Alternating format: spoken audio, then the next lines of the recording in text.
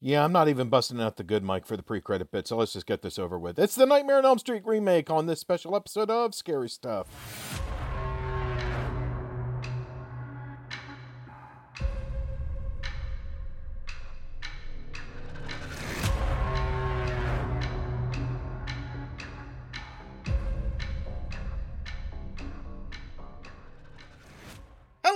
Hello, and welcome to a special episode of the Scary Stuff Podcast. This is Eric Dellinger, joined by co-host Nick Leamy. Hey, everybody, welcome to this steaming pile of shit.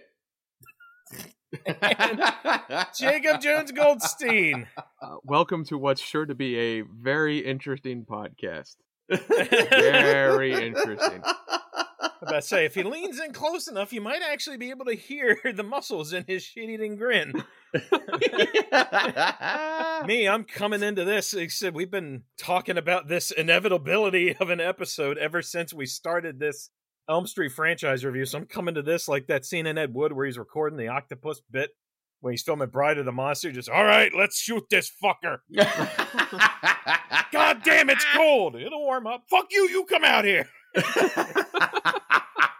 Speaking of when we started it, do you guys remember when our first Elm Street episode came out? December 17th of 2021. Wow. Oh, so we've beaten the recording of it by a little bit. Of the recording, yes. Hopefully the release. That's why I timed this time off I did. Hopefully we'll get it out so we can say we did the whole franchise in less than a year. But fingers crossed. Yeah, it's practically an anniversary. It's pretty well timed. And this is an 8-movie franchise, so how long is Children of the Corn going to take us? 3 years. Fucking age out. After 3,000 years. I guess we're going to have to decide on what franchise to start soon so we can beat the next millennium. Although I feel like with something like Children of the Corn, we're going to be able to knock out a few of those in like half an hour. It's like, I don't know, some fucking shit with corn. Like, number 7, pass. Number 8. You know that dried up corn people hang? That's what this movie is. I really want to do Children of the Corn. Like, haven't seen any of them. Really want to do it, but for that reason. Like, I want to dig into something that has like 10 superfluous direct-to-video sequels. I've never seen all of the first one in a single sitting. I was sitting there thinking of like Children of the Corn and Hellraiser in terms of direct-to-video sequels and sounding like we just did The Wicker Man. And this here sounded like Samurai. Hellraiser's fine with 7 direct-to-video sequels. But Children of the Corn.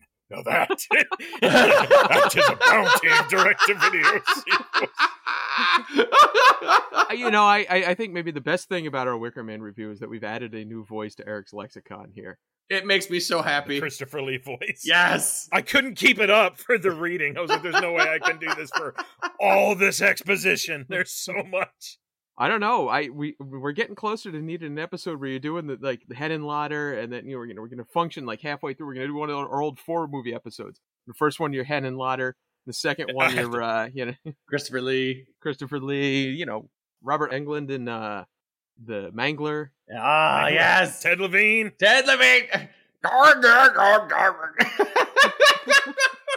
I'll mention this now too, like if in the point of, because I'm sure one of the things we'll talk about in the course of this episode, we won't get into it quite yet. I got some other stuff I want to toss out first, but I want to say if we get into a discussion about like who else could have played Freddy Krueger instead of Jackie Earle Haley, I was going to be one of my suggestions was Ted Levine. What do you want from me? Oh, you're going to bring the dead bird to life? What? What? Answer me! I don't understand the question! I love that your Ted Levine impression is basically the Swedish Chef. Why are you screaming? I didn't even cut you yet. Oh boy, we fucking peaked early on this one. Oh, might as well turn this one off. So there's my dream recasting for you. So I'm gonna have to think about that. I don't know who I would cast for it. Well, I'm looking forward to discussing. Believe it or not, yes. So I mentioned that real quick at the top. We've been teasing throughout. Like I said, I certainly have opinions on this film, but I'll say at the top too. Like, this is going to be an interesting discussion, as Jake's smile indicated at the top. So this is going to be a blast. But what I'll say is, I do have somewhat strong feelings on this film, but a lot of that leading up to it has been, I'm sure we're going to lean into it in this episode too, because it's it's for comedy. We're here to entertain. And it's easier to do with this film because no one really involved with it seems particularly proud of it either. I was watching an interview with Kyle Gallner talking to Mary Beth McAndrews, and he talked about how he loves pulling up, as he put it, shitpost podcast, shitting on the Elm Street remake. And he said, I'm not kidding either. He said, I love listening to it. So if you've got them, send them to me. So Kyle Gallner, if you end up hearing this, welcome. We hope you enjoyed this discussion. I like Kyle Gallner a lot. I do too. I'm sure we'll talk about him before we're done. But as always, like what you like. We're not, saying what is or isn't good. If you like Jake is. That's exactly what I'm doing. Jake is. We even got a fucking t-shirt about this shit. What are you talking about? 2/3 of our podcast say like what you like. So I did want to toss that out there at the top. So yeah, we're here to entertain. We are going to get into a serious breakdown of the film. But yeah, obviously, like what you like. Also, just at the top, as usual, spoiler warning. But also, in conjunction with that, a content warning on the off chance you haven't seen this. Those folks probably have, but on the off chance you haven't, there is increased discussion of sexual abuse in this Elm Street versus the previous ones. Significantly. Yeah, and it's something we have to touch on because of how much it's a plot point. So if that's quick content warning, if that's an issue. Yeah, and like you said, we are absolutely going to have to talk about that. Yeah, we will. And it's not handled well, so, that might come up too. That centers are my one biggest complaint of this film. Oh, I have several, but it's on there. And real quick, we kind of did this in New Nightmare, but I'm just going to say this real quick. Again, doing this Elm Street series has been a blast, so if you haven't checked out our previous episodes on the series, please do. Absolutely. We had wonderful guests. We had Hannah Duggan, Nick's wife, joined us for the second. Yay! I like her. Haley Piper joined us for Dream Warriors. Yay. Steve Fox on Dream Master. Yay. Eric Henderson on Dream Child. Yay! And Cynthia Pelayo on New Nightmare. Yay! So we had this wonderful collection of guests in the middle. And yeah, again, big thank you to all of them. Please go support them and everything they do because they're all fabulous creators. But we're bookending this. We started with just us. We're ending with just us. So here we go. Off into the Elm Street remake. So let me just toss this out there. So I do a weekly call with my father and my brother. Just a weekly Zoom, family Zoom kind of joint. And we were talking tonight. My brother mentioned that he watched the movie Awakenings, which is an old favorite of ours. Great movie. Because it was filmed in one of our friends' homes. A lot of it was filmed. Yeah, in fact, they got like a lot of redesign work and housework done because the movie company fixed up their house to film. It was in a brownstone in Brooklyn. Nice. And we were talking about it, and I said, well, that's better than the movies I've been watching lately. And he said, well, what have you watched lately? And I said, well, I watched the remake of Nightmare on Elm Street. And, I said this in front of my father, he's never really watched horror movies since, like, Abbott and Costello Meet the Mummy, and has been interested in watching horror movies. And so we got into a bit of a discussion because, it's like, what, Nightmare on Elm Street? And he tried to look it up on it. And my dad in technology is like what you would expect, really. Jackie O'Haley, I love Bad News Bears. This movie would be perfect for me. So we kind of got into a discussion, and it was one of those things, because it's like, Nightmare on Elm Street, I've never heard of this. And I said, well, you might have heard of Freddy Krueger. Oh, Freddy Krueger with the knives. And I'm like, yeah, see, everybody fucking knows this guy. Mm-hmm. And he said, I guess I should probably see that movie sometime. Why? Nope. And I literally Not asked the him remake. what possible. He was talking about the original, but it was like, Fair. what possible good could come from you watching Nightmare on Elm Street other than you yelling at me about it for some reason? And that was tonight. That was before we recorded this. So my father is interested in watching this for no good reason, and nothing good will come of it. But I kind of hope he watches it, just cause. I hope so too. I want to hear all about that. I almost want to watch it with him next time I'm up there. All right, Dad. We're watching Nightmare on Elm Street. Which one? Oh, the fucking Dream Child. Why? Because fuck you. All right. I also want to throw this one out there.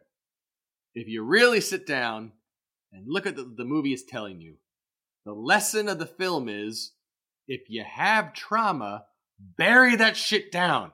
Nice and deep. And never ever fucking touch it. Or the worst imaginings of that trauma will become real to you and murder you. What's wrong with that? That's what my therapist tells me. Oh my God. Fucking, Nick, we learned a song on this podcast about that.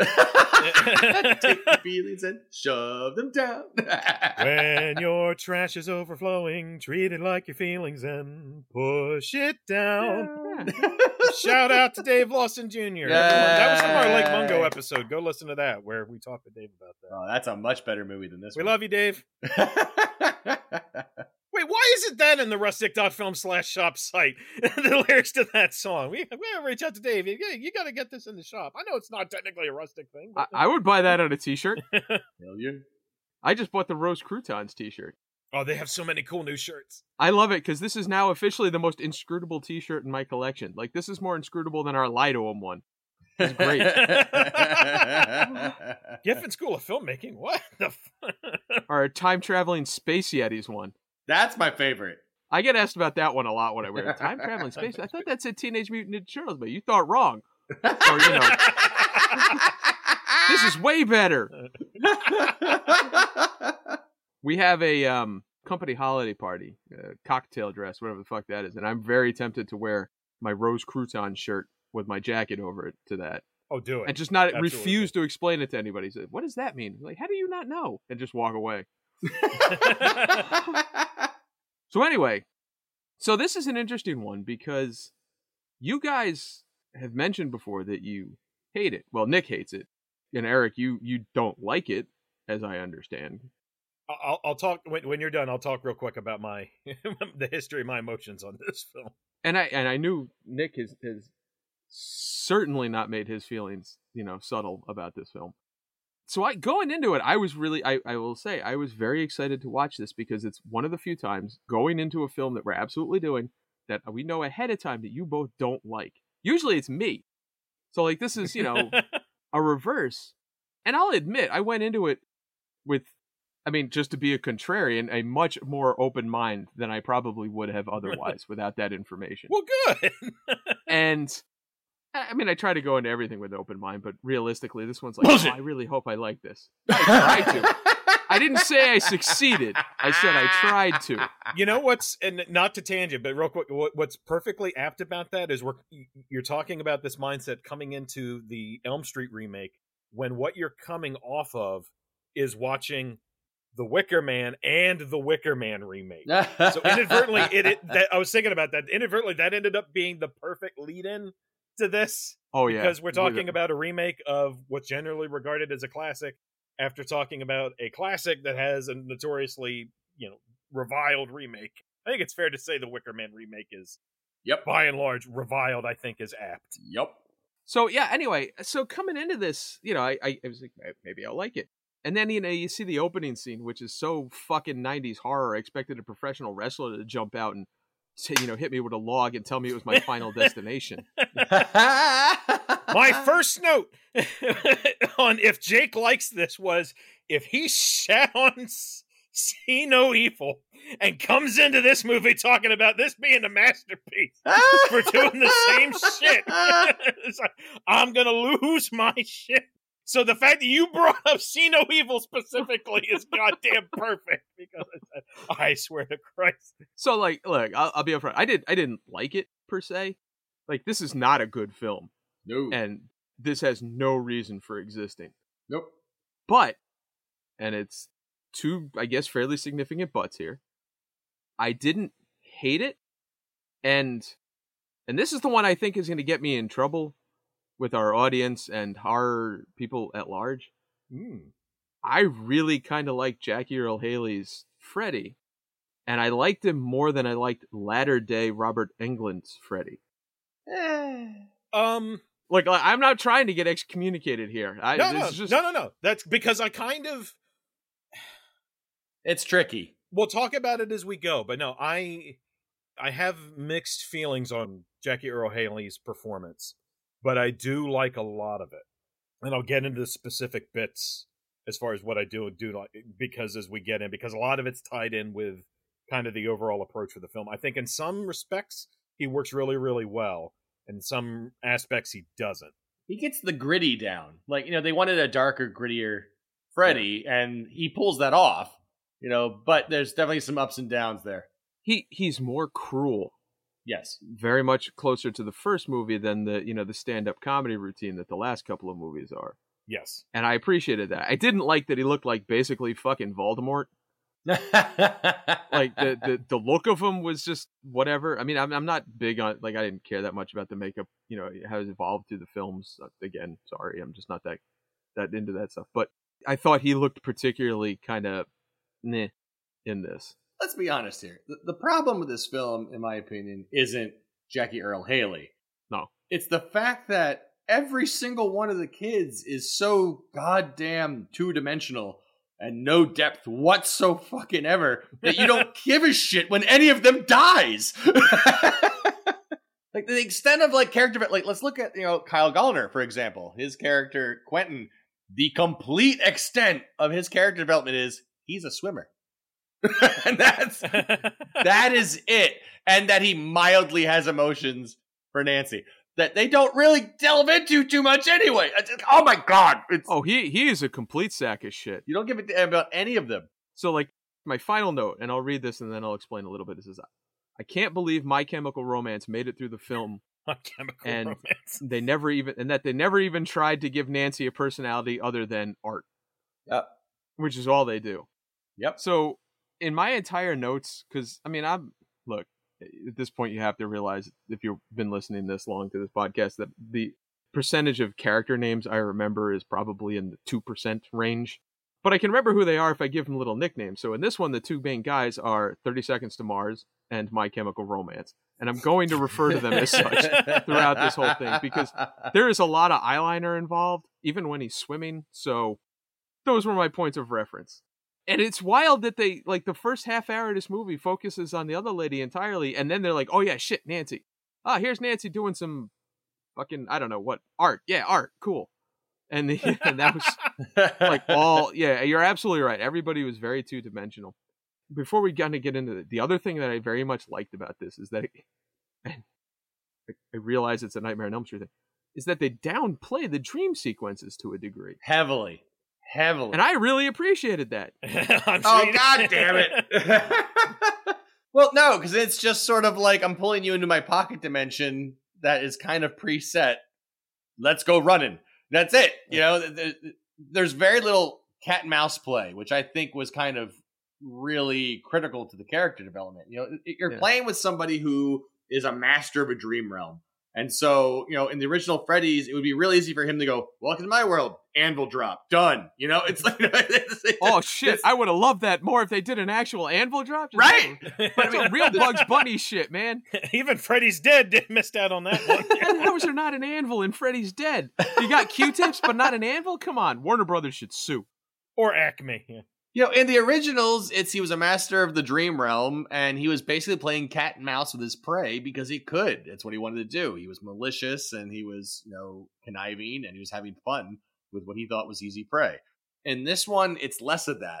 He has less control, it feels. It's more of okay, we're stuck in these kind of nightmare versions of the places you went to school, and I'm going to chase you till I get you.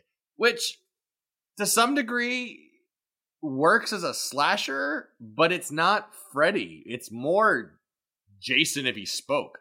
It's like, I have you in my campground. I'm chasing you. You're dead. I have you in the dreamscape. I'm chasing you. It's the same thing. Well, I guess maybe if Jason was a speedrunner, because this dude he's on you quick in these. Hey, in number 6, he is a speedrunner, and he has to be, or he's just teleporting. That's how they explained it in the Friday the 13th game, was you could essentially teleport. He freaking teleports! It was basically through you would go into Evil Dead vision, and it was timed. But once you went into that mode, you could get X amount of distance, and then you could apparate. So it's just that's the only explanation. Ridiculous. Everything you just said, I've got 6 tangents I want to go on, and 2 of them involve script readings. So rather than do that, how about we go ahead and do the production rundown? I'm happy to do that. Because I think once we get into the film, it's really going to snowball. Absolutely. So, this is, as we said, the remake of The Nightmare on Elm Street from 2010. It was directed by Samuel Bayer, who did almost exclusively music videos and the 73rd Primetime Emmy Awards. It is worth mentioning that Samuel Bayer turned this offer down twice. Mm-hmm. He turned down other screen offers, such as Amityville Horror and Friday the 13th. He relented after receiving a long email from Michael Bay, who said that doing the film would really open up his career opportunities, which it didn't. He never did another movie again. He did this and stopped, yes. So, I think that's telling. So this had 2 writers. One was Wesley Strick, who also had worked on Doom, Wolf, Cape Fear, the remake, and Arachnophobia. We should do that one sometime. No. No, we should not. If you ever want to do a movie where we do this podcast with me having not watched the movie, that again, because I saw it earlier, Arachnophobia would be the choice. That would be fun. That'd be a good I'll come up with a community connection, do the whole thing. I ain't watching that fucking movie again. They then brought in Eric Heiserer to do rewrites, although per him, very few of his rewrites made it to the film. But he did write Bloodshot, Bird Box, Lights Out, and for our Carpenter connection, he did The Thing with Mary Elizabeth Winstead, and Final Destination 5. Good job leading off with Bloodshot. All right, he led off with the Valiant book because, funnily enough, he also wrote a miniseries for Valiant, a comic miniseries called Secret Weapons, which is very, very good. I really enjoyed that mini. Although it stars Livewire, who's one of my favorite Valiant characters. But yeah, it's a good mini. And then right now he's keeping busy. He's the showrunner on Shadow and Bone, the Netflix show. At least season 1. I think he's the showrunner on season 2 as well. Is there a season 2 of that? I thought it got renewed. I can't. It's hard to tell with Netflix stuff. It's hard to keep track. But I thought there was. I don't believe it's been released yet, but it's not out. But no, I liked the first season. I read some of the book, and then I realized that the book series didn't focus on the characters I liked from that. It was like the second trilogy had those characters. I'm like, man, fuck this. What I'll say just real quick is far in Nick talking about that Heiserer said there was not much of his script made it in. The draft of the script I read, I don't have the date in front of me, but it is one of Heiserer's drafts, and it does diverge notably from structurally it's very similar, but a lot of the bits and pieces differ. When I got to the first dream sequence, I was like, okay, I'll take this, and this one will be an example of how the dream sequences were different in the script versus the finished film in terms of their approach. And then I had to do that for every dream sequence. So like at the course of this, I need to settle on, it's like, I'm not going to read all 4 of them. So I'm going to there's a quick one and then I'll read a longer one probably just to give an example of how the stuff different. We'll talk more about Heiserer's approach, but yeah, I am curious. There's enough changes made that I'm curious who did the rewrites that apparently were mandated by the director, because no one's credited on the draft I have. It was just Heiserer, so I'm curious to see who did the polish. So this film was edited by Glenn Scantlebury, who also worked on Abducted, the 2003 Texas Chainsaw Massacre, Joyride, and Bram Stoker's Dracula. Oh no. What'd I miss? I'm sorry, but okay, couple things. So, how a lot of times editors or people will work with the same crew members, over and over again. Yeah. And it's the case with Glenn Scantlebury, but it's with 2 different people where he's worked multiple times with Michael Bay's studio, and including a lot of the Platinum Dune stuff. He edited the Texas Chainsaw remake. He edited Pathfinder, the Marcus Dismel. He edited Transformers, but he also worked with Francis Ford Coppola. So it's these 2 very different directors that he's intertwined with. He's like, yep. Coppola's Dracula, and then Armageddon, and then Twixt later, and all this. But that's not the main one I was hoping you'd bring up. And this, I think, is off the top of my head, is tied in with Michael Bay. If not, it's certainly with Bruckheimer, which might be the connection. He was the editor on Con Air. Ah, yeah, I saw that. I only include the horror ones, man. You back me up on everything else. Oh, no, it's Con Air. It's Con Air, man. It's Con Air. I love Con Air way, way more than I should love that I realized movie. Steve Buscemi drove like a couple hundred miles wearing someone else's scalp on his head, but that does not make it a horror movie. No, now you gave us an end to do it, though. I hadn't thought of that before. Now, yeah. Cinematography by Jeff Cutter, who worked on Prey, There's Someone Inside Your House, Eli, 10 Cloverfield Lane, and Orphan. Yeah, apparently. Yeah, I guess speaking of folks who work routinely with the same folks, I guess now he's Dan Trachtenberg's go-to DP, so he's doing all the Trachtenberg stuff. And by association, he did the pilot for The Boys. My next three have a lot of overlap. See, all I'm thinking about is Con Air now. So that's nobody move or the bunny gets it. Oh, son, drugs will kill you. Music by Steve Jablonsky, who did Bloodshot. Yeah. The Friday the 13th remake, the Hitcher remake, the Texas Chainsaw Massacre remake, and the Texas Chainsaw Massacre: The Beginning, and the Amityville Horror remake, and Ed Gein. Platinum Dunes love doing remakes until this one. This one broke them. They stopped making remakes after this because their phone stopped ringing for 2 years after the release of this one with its backlash. Time to rethink our business model after this one. Yeah. And they got saved by The Purge. To be fair, the constant, vaguely creepy music throughout this whole movie is kind of annoying, so I wouldn't say it's his best work.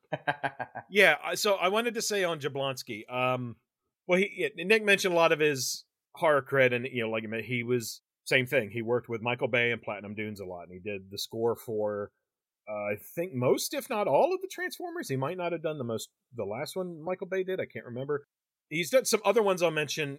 Just other stuff he did that I liked was he did the score for. We talked about Katsuhiro Otomo when we did Magnetic Rose in a previous ep with Ben Collins and Luke Piotrowski. And Katsuhiro Otomo also did a movie called Steam Boy, and Jablonsky did the score for that. It's been ages since I saw it, but I remember that score actually being pretty good. And I like some of Jablonsky's Transformers work.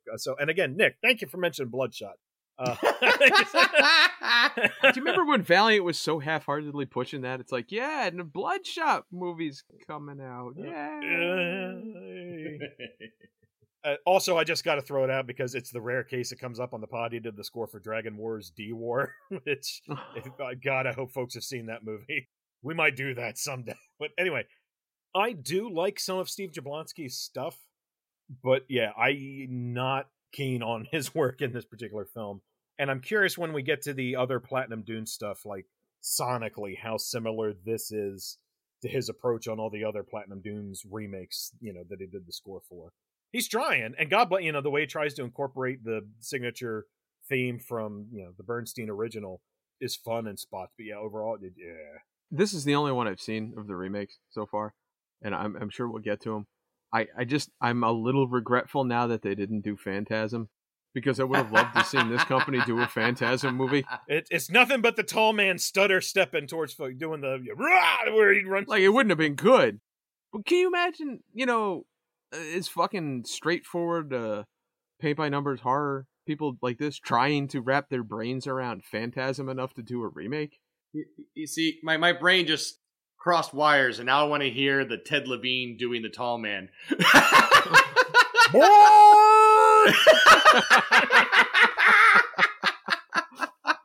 Very good game, boy. But the game's over.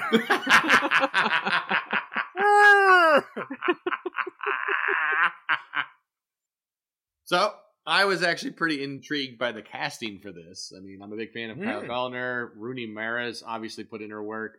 Kate Cassidy's making the rounds. Jackie Earle Haley. Clancy Brown, for Christ's sakes. Connie Britton. I was like, okay, so who did the casting for this? And I'm fairly certain they were on retainer for Platinum Dunes. Because, again, a lot of these overlap.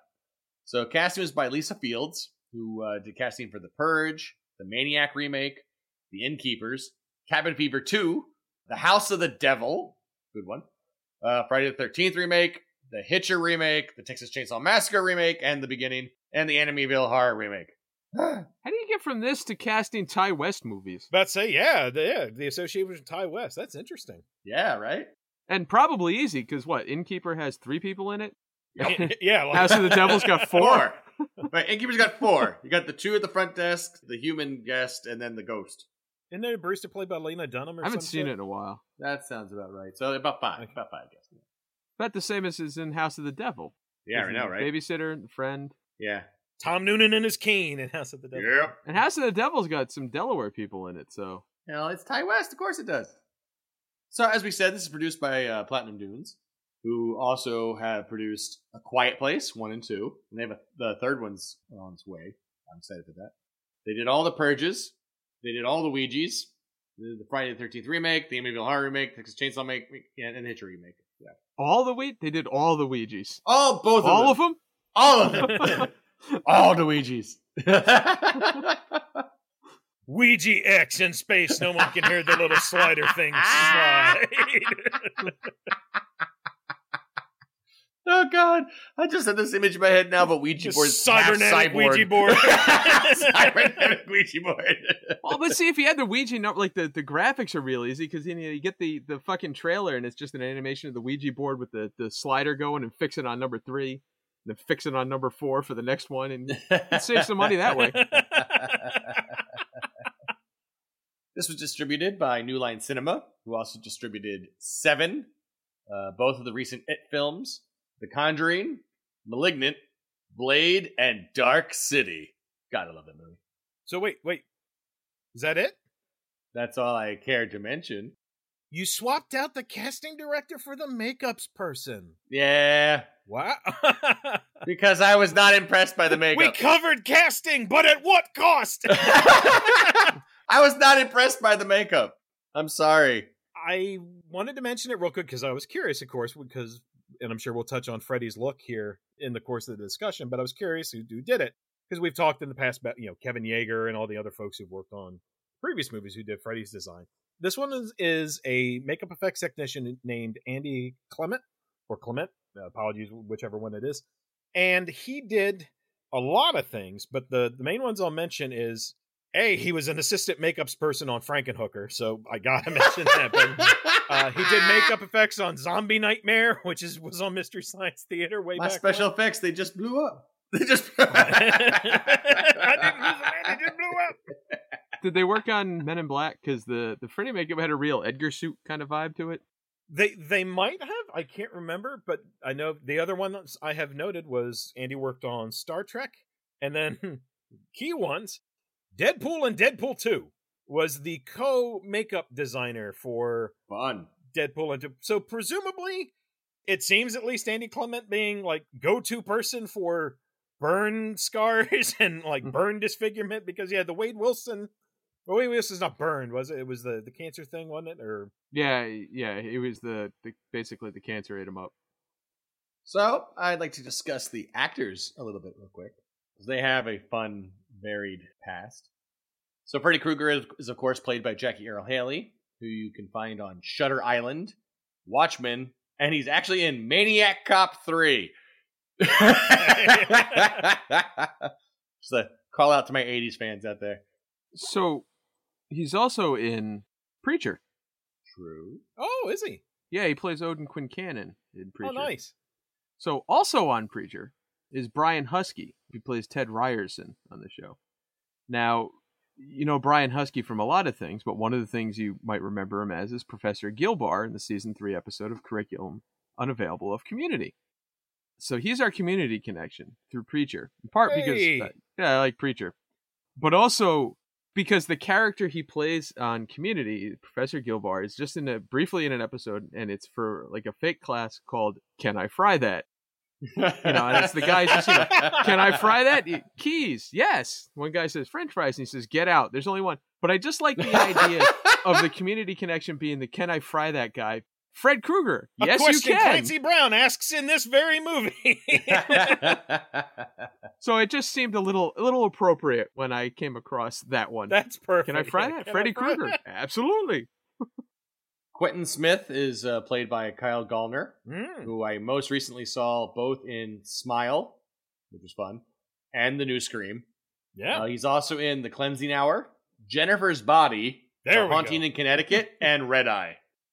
And Nancy Holbrook is played by Rooney Mara from Nightmare Alley, A Ghost Story, The Social Network, and The Girl with the Dragon Tattoo. And of course, Chris Fowles is played by Katie Cassidy, who I love from the Arrow series, but she might be better known from Wolves of the Door, the Black Christmas remake, and When a Stranger Calls remake. Yeah, so I don't watch the CW shows. I've seen like one episode of Flash and a half of an episode of Legends of Tomorrow. And I watched her in this, and I was like, oh, she's pretty good. I wonder what else she's been in. Oh, shit, Black Canary? oh my God, people are going to find and take my comic book card if they find out I had no idea she was in that.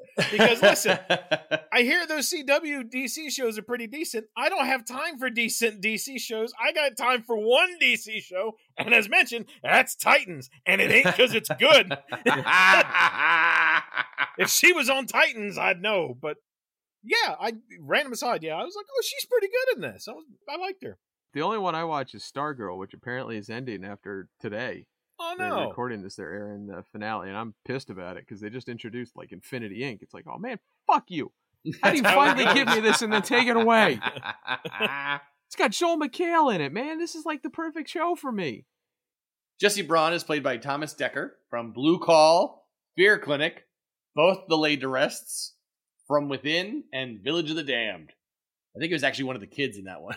I think he was the young John Connor in the Terminator TV show, too, yes. right? The Sarah Connor Chronicles? Yes. Dean Russell is played by Kellen Lutz from Prom Night, The Twilight Saga, and Immortals. He ain't played by him for long. I think he was Hercules in a movie, too. I Yes, didn't write anything down for Kellen. I just gone off memory.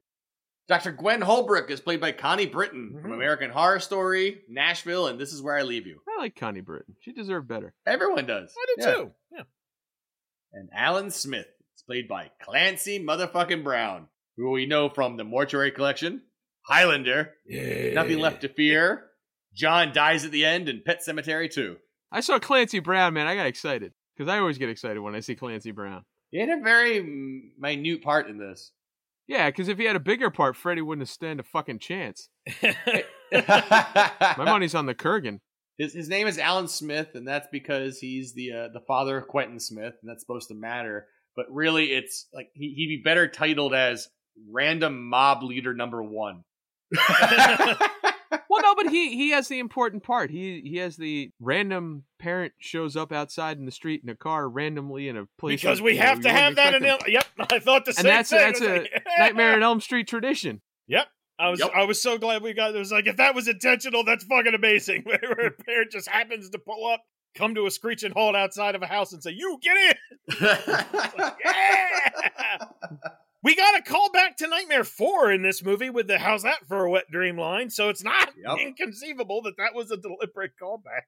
I guarantee it was. They got so many callbacks were made, it was actually derided as plagiarism. It was less, a remake and more of a you're really just doing it beat for beat here, guy. Well, what's funny is each time they tried to do one of the big iconic scenes, it was fucking terrible. Yep. Like when he pushes his face through the wall, that shit looked like ass. Oh. It was terrible. It was really bad. When they did the tub scene, it's like, well, this couldn't have been more pointless. Yep. It just, and even the final scene where he, takes out the mom, it's like, oh, come on, man, this is just bad. When we get to that, remind me to talk about the alternate ending. Because, oh man, there's a lot. Did it have a car? No, it didn't. But like you're right though. The homages are plentiful, including like they homage Johnny Depp's death scene with the blood through the ceiling. They keep homaging the boiler room, even though it is completely pointless in this film. Yeah. Well, for a different purpose that could have been interesting that they didn't use. Like it's kind of like the concept of him being. So the whole get up with this one being like, all right, how do we incorporate the sweater? How do we incorporate the fedora? How do we incorporate the glove? The glove kind of throws a wrench into the whole, he might have been innocent thing, just had a real fetish for making crazy knife hands. But we'll get to that later. I don't want to get into that whole tangent quite yet. But so their solution to that was, okay, he's wearing the sweater at the time of his death. He had the hat. He wasn't wearing the hat, but I guess the hat was in the vicinity or something when he died. So in that sense, kind of the idea of him being in this abandoned factory and the boiler room kind of being him being tied in the dream realm to this element of where he died. Conceptually, it's kind of interesting, but they don't do anything with it, nor is it obvious whether or not that's intentional. Nope. It's mainly just used to do a lot of yellow lighting because the guy directing this is most well known for doing the Smells Like Teen Spirit video. And so it's like, I got yellow lighting down like a motherfucker. So you give me some yellow gel lighting, I'll make it. So every time it goes to the boiler room, that's all I heard was, it feels like the homages are the only thing that really survived the writing process. I mean, this script went through not 15 drafts. There's fewer homages to the original in the Heiserer draft, so they added some. Oh, Jesus Christ.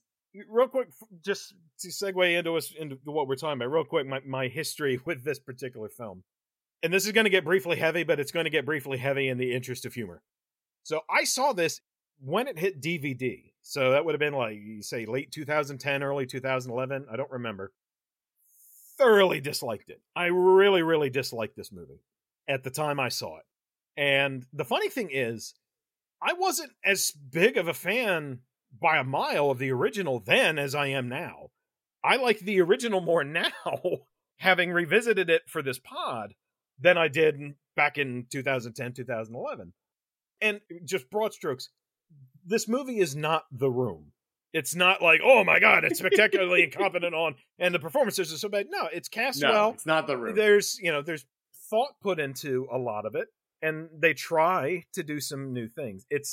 We'll break all that down more shortly, but it's the reason it sticks in my craw so much initially was it's a staggering waste of potential. I'll touch more on that here shortly. Oh, so much potential. But it's more of a waste than it is actively bad. But I do think, again, like what you like.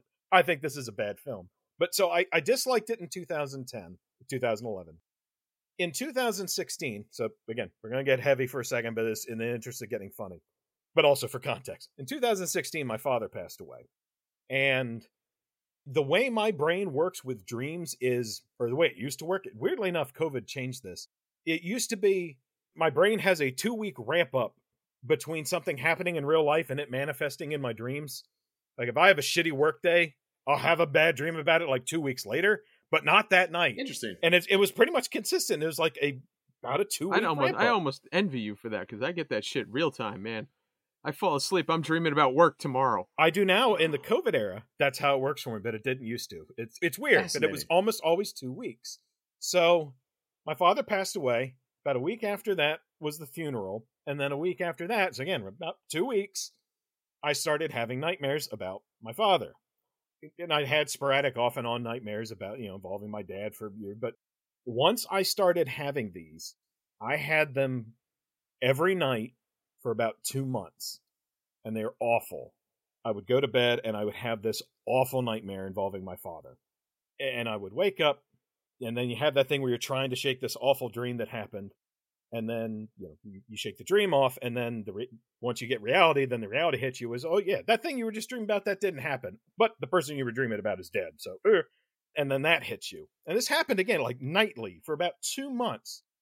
So every morning for 2 months, I would wake up and I would have 2 thoughts when I got out of bed. Number 1, holy shit, my dad's really dead. Number 2, Jesus Christ, the 2010 Elm Street remake dropped the ball. Because, Oh my God! And I'm not kidding. It actually, because then I was experiencing, it was like, I'm going to go to sleep tonight, because it was constant. It was literally every night for 2 months.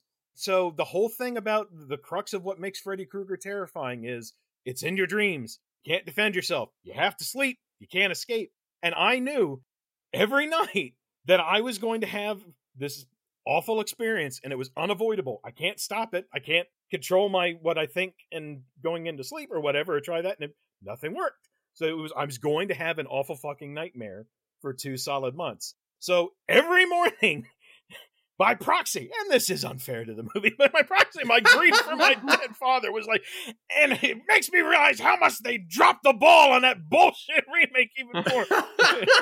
Jesus Christ. Because it just hammered home the lost potential. And like I said, in the interest of being funny, but it was true, because it was like, man, now that I'm dealing with nightly remakes, and I think like I'm scrolling down to the portion of my notes that says, why is this shit? Well, we're actually, real quick before I go into why is this shit, let's talk real quick about merit of remakes real quick, which is apt because we're coming off The Wicker Man.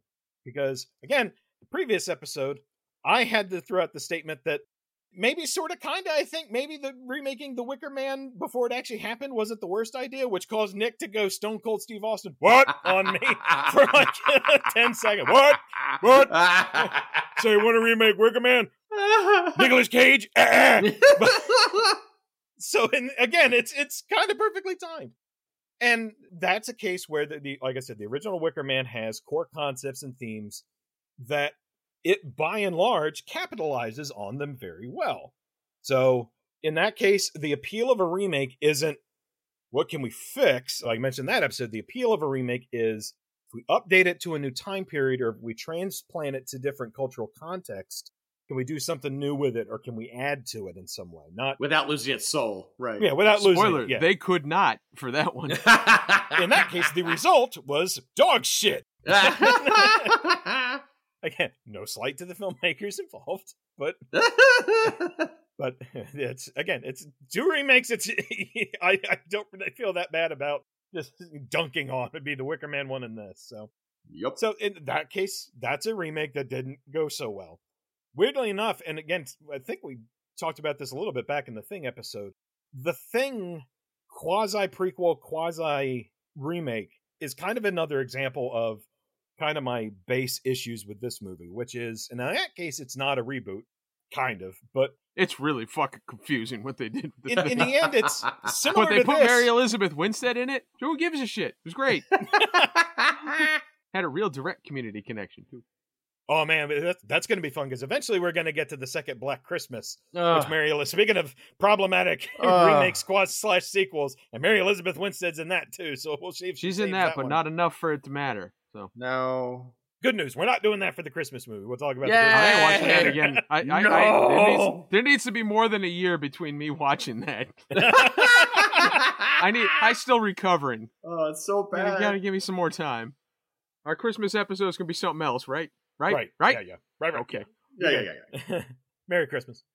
But similarly, I don't feel as strongly about that Thing movie as I do this, but the broad strokes are kind of similar, which nothing it does really adds much of significance, particularly in the Thing's case being a prequel. Is like, you don't do anything that makes me like go and rewatch the original and it's better because of stuff you set up. And it's more of a retread. Mm-hmm. And the stuff you do that's a carbon copy, in a lot of cases, the original did better anyway, similar to what you guys were talking about, which is this movie has all these elements that we're going to take from the original, and nearly all of them are shittier. Oh, yeah. And, there's the wall sequence in this, which is not in the Heiserer draft I read, which is just kind of thrown in here, and it's... Fucking Community did that better when they parried it. Yeah. And look, that is not a case of practical effects are always better. No. That makes sense as far as something to update. Yeah, we can redo that effect with CG and do something unique with it. Conceptually, like the Wicker Man remake, conceptually, I could see the appeal. It looks terrible. It's looks awful. Awful. And it builds up to the scare, and it looks bad. This movie relies on jump scares way too much. It's almost entirely, Jake brought up See No Evil. It's very much that same. Everything is, sudden, blah, someone turning around or Freddy, crashing towards the camera via editing. We got Freddy running his claws around stuff so it sparks, which it looks okay here. But again, the best looking one is the one in Dream Child. That looked better than the two times they did it in this one. Yep. The bathtub scene is largely the same, but it's kind of, I think, moderately less. I mean, it's ostensibly the same, but I would say it's moderately less effective because I think it's overscored here, and it doesn't go all Devo at the end like the original with the blah, blah, blah, blah, blah, blah, blah. Also, she gets in the bath in this with the intent of taking a nap. Yeah. And that seems dangerous to me. Yeah.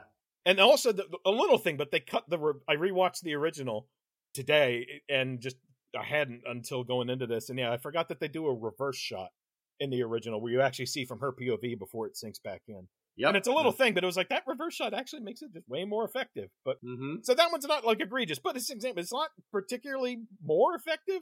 Chris's death, which is similar to Tina's death, where we'd have the person floating around the room. So again, that's a sequence in which, all right, wire effects have gone farther. We can do more with that now. But it's distracting for me watching her float around because the way she floats, all I think of is the end of Willow.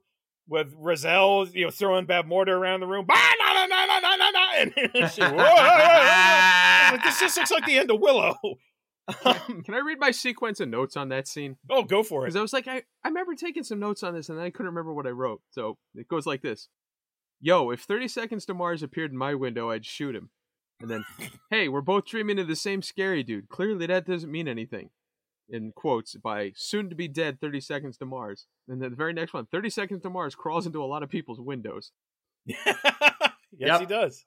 Crawls in, all that happens, he runs away, and then crawls into Nancy's window to say, hey, Tag, you're it. and then beats out. He crawls into Chris's window when her parents are away.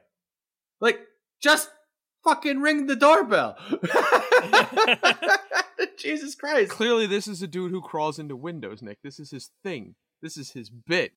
That and eyeshadow. Also, apparently Clancy Brown is the only dad who stuck around in a marriage this entire fucking town. I know, that occurred to me later. It's like, oh my God, it's all single parents. And I was like, we actually don't really see a couple in this. It's all single parents. Yeah, it's because the whole next generation of Elm Street kids are going to look like the Kurgan.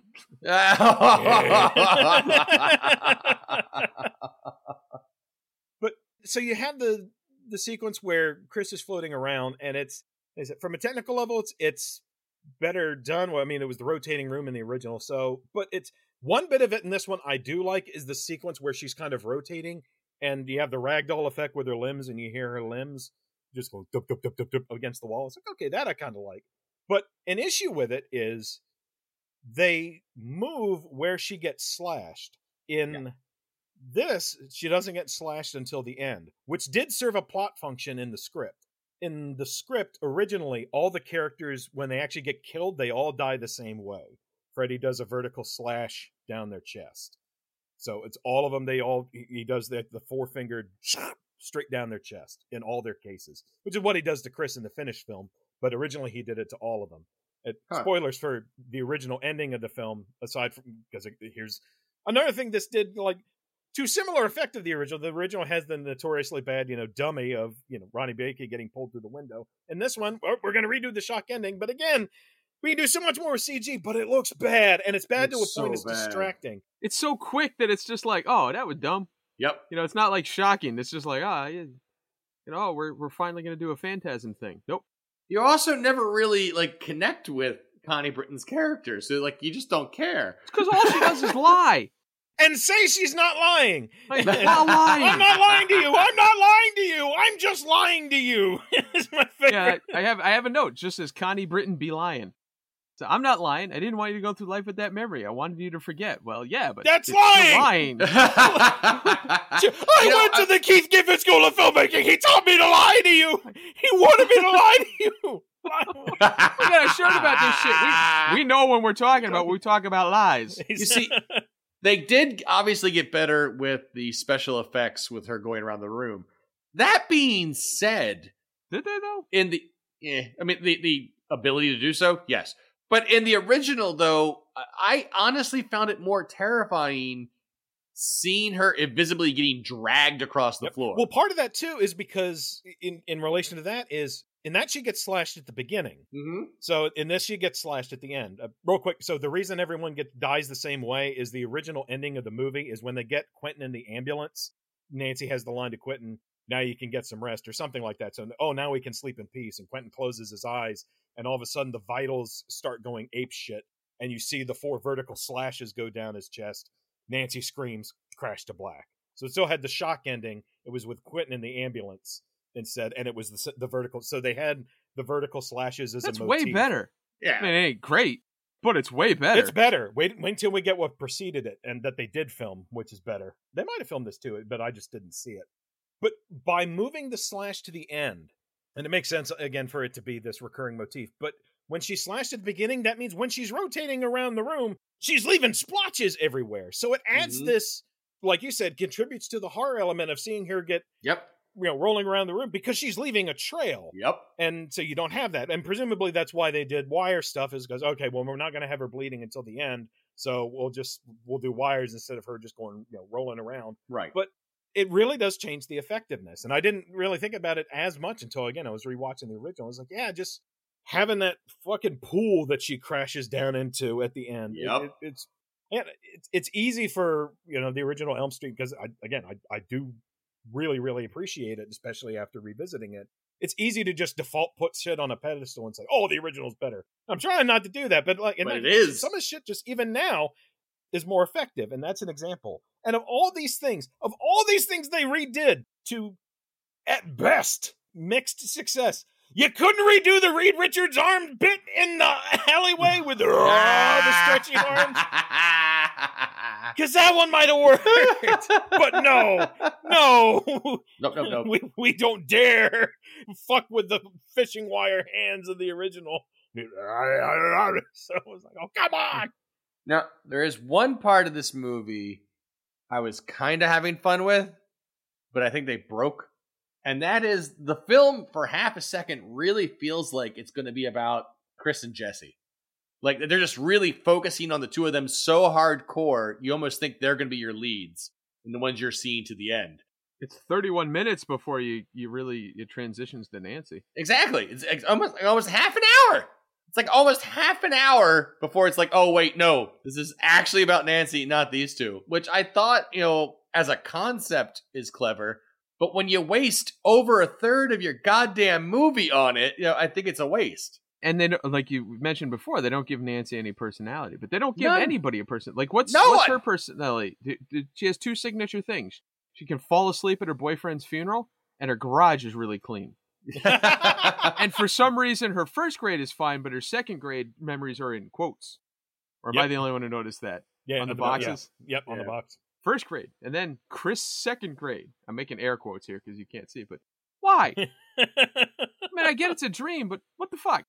To what you're saying, Nick, so in the originals, or not, I keep wanting to say the original script, but one of probably the many drafts Heiser did, but whichever one I have, Nancy is even more of a peripheral character in the opening.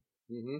Like for that first 30 minutes, where she's very much on the periphery of the original script opens with everyone having a party at Dean's house, and I can't remember if Nancy's there and like being a wallflower or if Nancy's not there at all. But Nancy's constantly kind of like on the orbit of everybody, more so than actually interacting.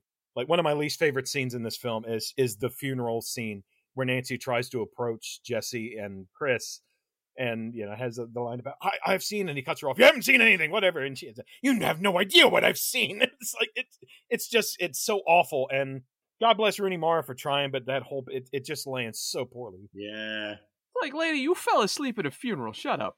And not just any funeral, your boyfriend's funeral. Well, that's Chris in the too. Front I was row. like, how big of an asshole do you have to be for someone to nod off front row at his funeral? Not even front row. And it's not even the worst, because 30 Seconds to Mars goes to sleep in the pool during a race. I know, right?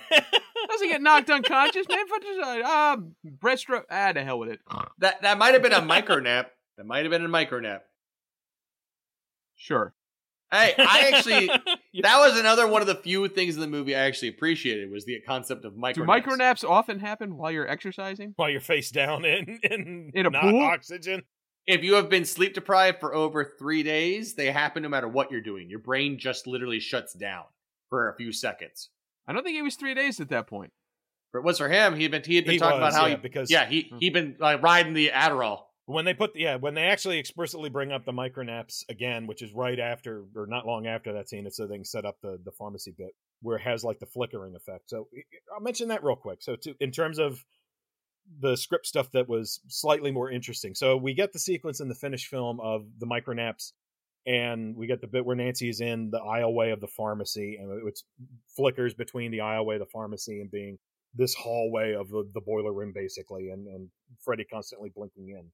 One of the ideas they had in the original, in the Heiser, I keep saying the original, in the Heiser draft I read, was that the dream world it's kind of similar to Hell in Constantine, in which there's a 1-to-1 correlation between locations there and in the dream world. Right. And as such, you can map it.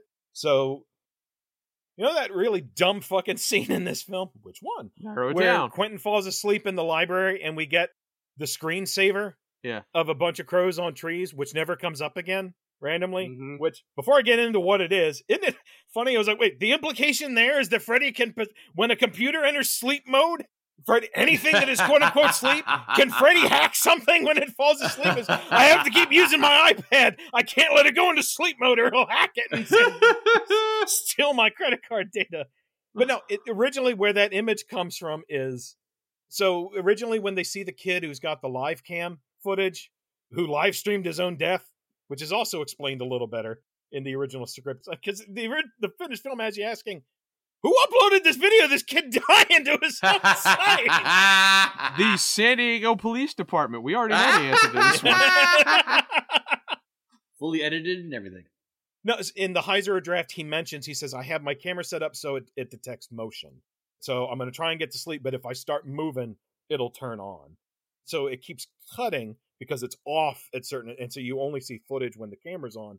And like he goes to sleep, and then when the camera comes on again, he's like shaking, and it comes on again, and he's turned around, and his back is to the camera. Ooh. And all of a sudden, he turns himself around, like Invisible Freddy spins him around to face the camera, and carved into his chest is "Die, Nancy."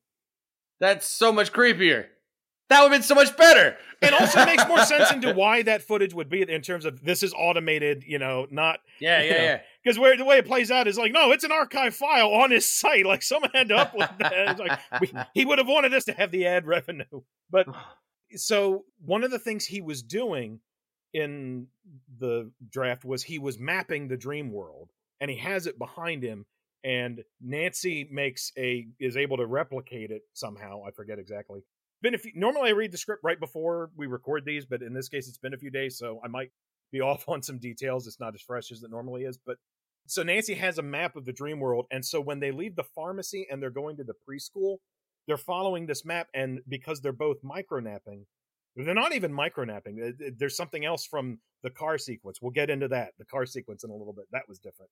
But they're blinking in and out. So what happened in the pharmacy is happening as they're walking to the preschool, where it's constantly blinking. So they're going through nice quiet neighborhood at night. It keeps blinking into this intermittent like hell world, and it's like hellish version, and there's like a demon dog barking at him, stuff that feels like quote unquote more traditional Elm Street imagery. And the Tree of Crows is a landmark. Basically they're like, all right, there's the Tree of Crows, which was on the kid's map, so we know the school is over here, because it turns out where the school is, it's at the opposite end of Elm Street. Like it starts as Elm, then it becomes something else, but then it becomes Elm again. And so it's technically on the opposite end of Elm Street, so that's why they have to walk to it. That's kind of cool. The Heiser draft, I'll read more bits from it, and I'm sure we'll talk more about it, but what I'll say is, it definitely, I think it needed some polish. It could have really used... I felt very much like I was reading Alien Engineers reading it, which was the draft, the John Spates draft of what became Prometheus before that was overhauled, which is...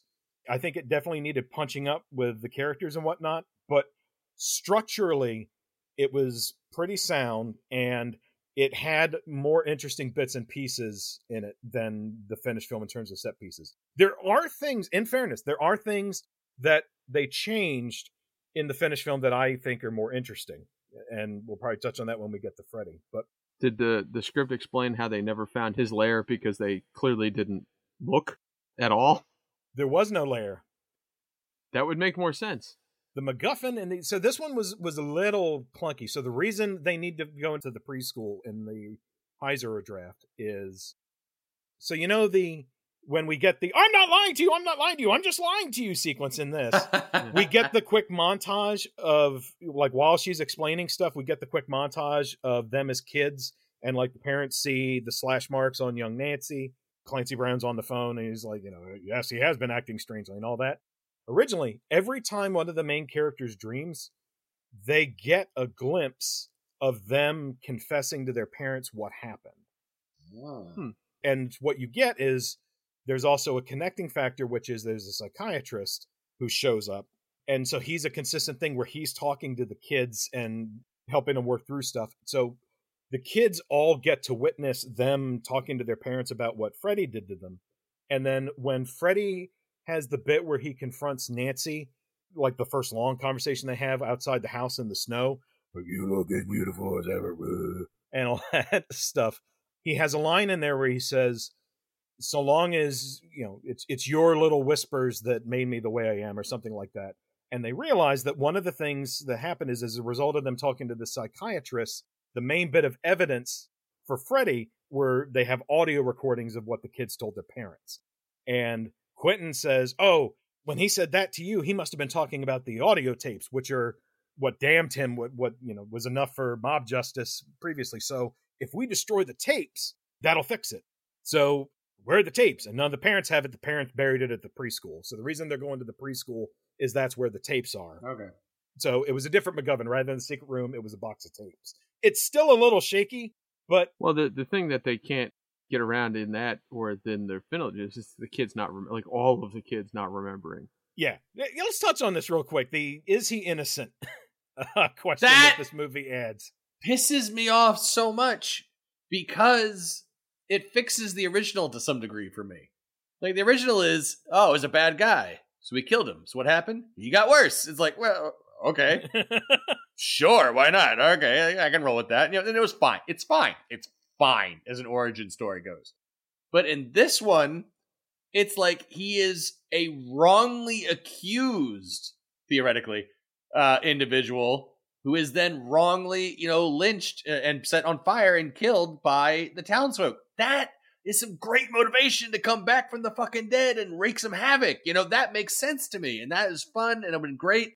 And they hint at it and they lean into it. And then it's all bullshit. It makes me so disappointed and frustrated. To that point, so one of the things I like about Jackie Earle Haley's performance in the film and their approach, one is like, this film does a lot of things conceptually that I like. Real quick to touch on it, where I was going with some of the remake stuff, which is, in terms of remakes, what I think makes Elm Street kind of unique is, look at the other movies that Platinum Dunes remade. All right, so they remade Texas Chainsaw Massacre. Should that have been remade? I guess, sure, whatever. From what I recall, it was good. I'm talking about, like, if you were to hear that they're remaking these things. You're like, all right, yeah, I guess.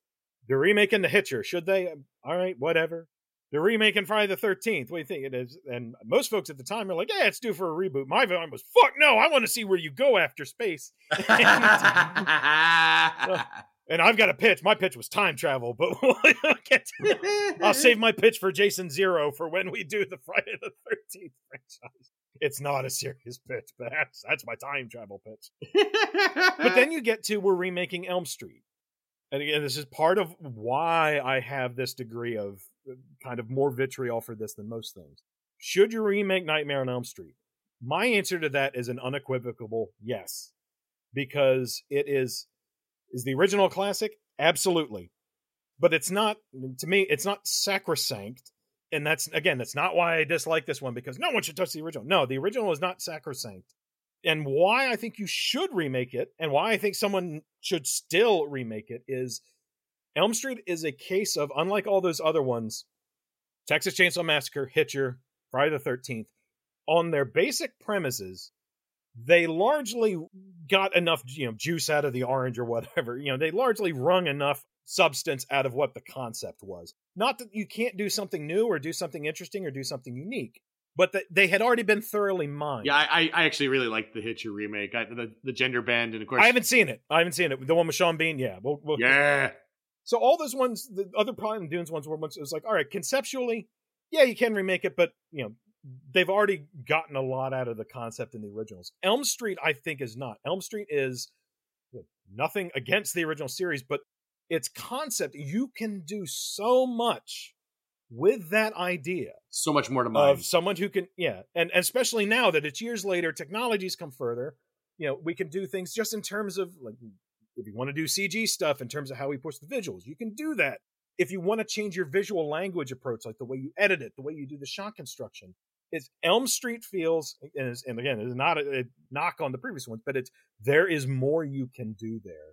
And it feels like that is something that I think is prime remake material. You can do things and keep enough of core elements, but do something fresh and interesting. So I was like, yeah, absolutely remake Nightmare on Elm Street. Again, I still think absolutely remake Nightmare on Elm Street. So that takes me into Jackie Earle Haley's performance. So one of the things I like as an idea is that they do this darker approach to Freddy. And I said this during our review of the series. It was like, look, I like Jokey Freddy too. I get the appeal. But there's merit to darker.